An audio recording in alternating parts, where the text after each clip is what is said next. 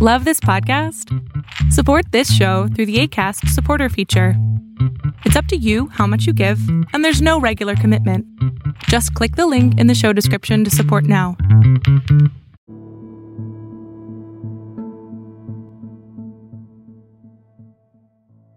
Rebecca is the person you love to hate, yet you can't help but see a little bit of you in her. Will she make the right choices or continue to repeat the mistakes of her past? New episodes are released on Saturdays. Subscribe today so you don't miss a thing. Ready to get started? Let's dive right in.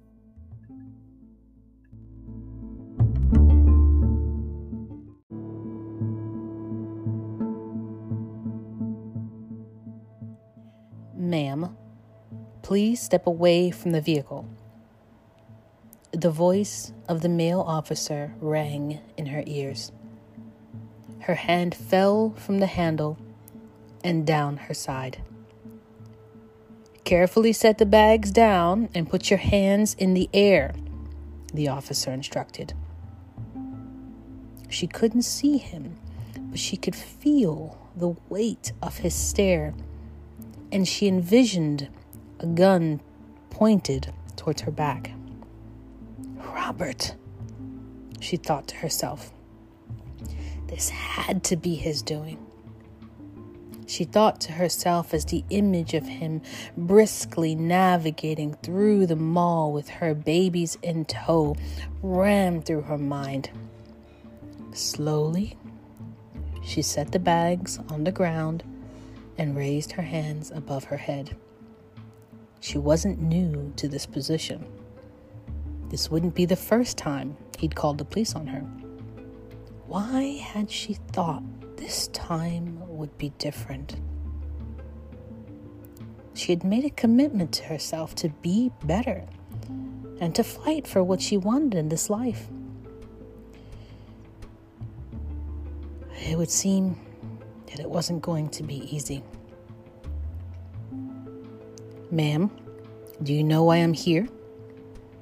The officer asked her. As she began to turn towards him, she noticed that his features were softer than his voice had sounded. His dark brown eyes looked sad, and his face had a 12 o'clock shadow. There was some puffiness under his eyes, as though he'd been up for a long time, but he was youthful, no older than 28. Her eyes drifted downward, though she knew they shouldn't. She couldn't help but attempt to take all of him in. He was fit and handsome. Her eyes quickly met his when he repeated the question, "Ma'am, do you know why I'm here?" "No, officer. I was just shopping at the mall, as you can see," she said while pointing one finger downward towards the bags from the mall, yet keeping her hands in the air. As she had suspected, he did have a pistol pointed at her. But she saw the moment when he relaxed his features. His body softened and he lowered his weapon. Her eyes followed his hand movements as he moved to stow it away. "You can put your hands down. We received a call that you were stalking your ex-husband." He moved closer to her, slowly as one would approach a frightened child. "Separated. My husband and I are separated, and the divorce isn't final." She wondered why she had opted to correct him. What did it matter if he thought they were together or not? She chastised herself for making the correction. It was a stupid move. His eyes went wide as though he hadn't expected her response.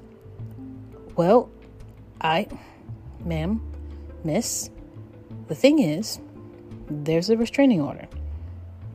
You can't be within 100 feet of him.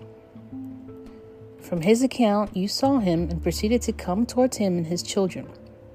She cut him off. "Our children." And as the words escaped her lips, she kicked herself again. This guy is going to bring you in if you don't shut your face. She mentally chastised herself. "I'm sorry, officer." He stopped her. "You can call me Mac." Her eyes raised as she noticed his irises darkened. She felt it too. The pull, the attraction. It wasn't real. Not like what she had with Robert, but it can be right for now. "I'm sorry. That isn't appropriate. Officer is fine. Listen, I'm not going to bring you in, but you have to respect the restraining order." His words lingered as his eyes searched mine. He was hoping to see something there. Or was she just projecting? It was hard to tell. "I understand. I'm just feeling a bit rattled right now, Officer Mac." His eyes went wide and he took a step back. Clearing his throat, he opened his mouth to speak.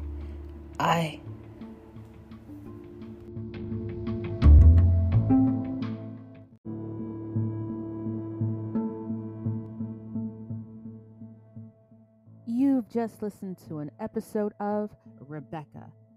She's the person you love to hate, yet you can't help but see a little bit of you in her. Will she make the right choices or continue to repeat the mistakes of her past? Listen to all 15 episodes of Season 1 and be sure to subscribe today. You don't want to miss a thing.